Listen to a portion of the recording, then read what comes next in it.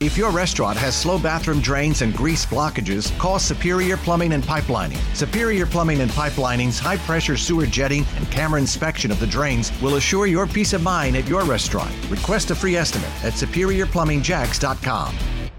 Well, the hours are counting down on a big weather change that'll spread across the area, but pretty decent day today. Now, clouds will increase and thicken through the day. We still top out at about 70 degrees, and while there could be a shower by very late in the afternoon west and southwest of Jacksonville, most of the rain will wait until this evening and especially overnight. It'll become heavy at times with even a few rumbles of thunder through tomorrow morning into the middle of the day on Saturday. Rainfall coverage will be 100%. Everybody gets some rain, and the amounts look to average about a half inch to an inch and a half. This will be another pretty decent soaker across the area, but it'll be ahead of a very strong cold front. The coldest air of the winter so far headed in as we go through the weekend.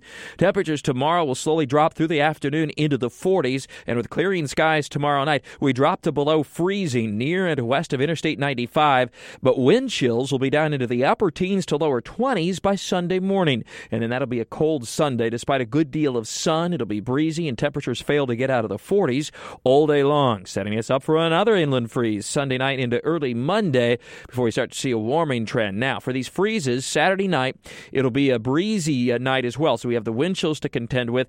It appears that the beaches and intracoastal will stay a little bit above freezing for the air temperature, but wind chills will drop into the 20s, while near and west of Interstate 95, the temperatures drop into the 20s to lower 30s with wind chills in the upper teens to low 20s.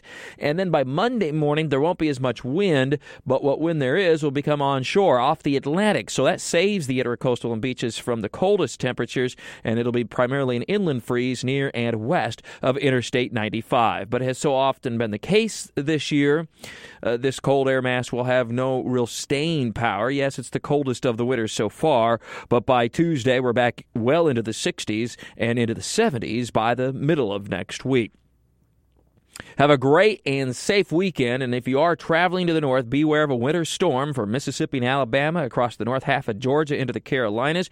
Headed north on Interstate 75, ice and snow for central and northern Georgia, including metro Atlanta, I-95. Once you get to about the north and South Carolina border and north will be issues there as well. So within about a 4 to 5 hours drive of Jacksonville, snow and ice. If you want to go see some of that wintry precipitation this weekend, you'll have your chance.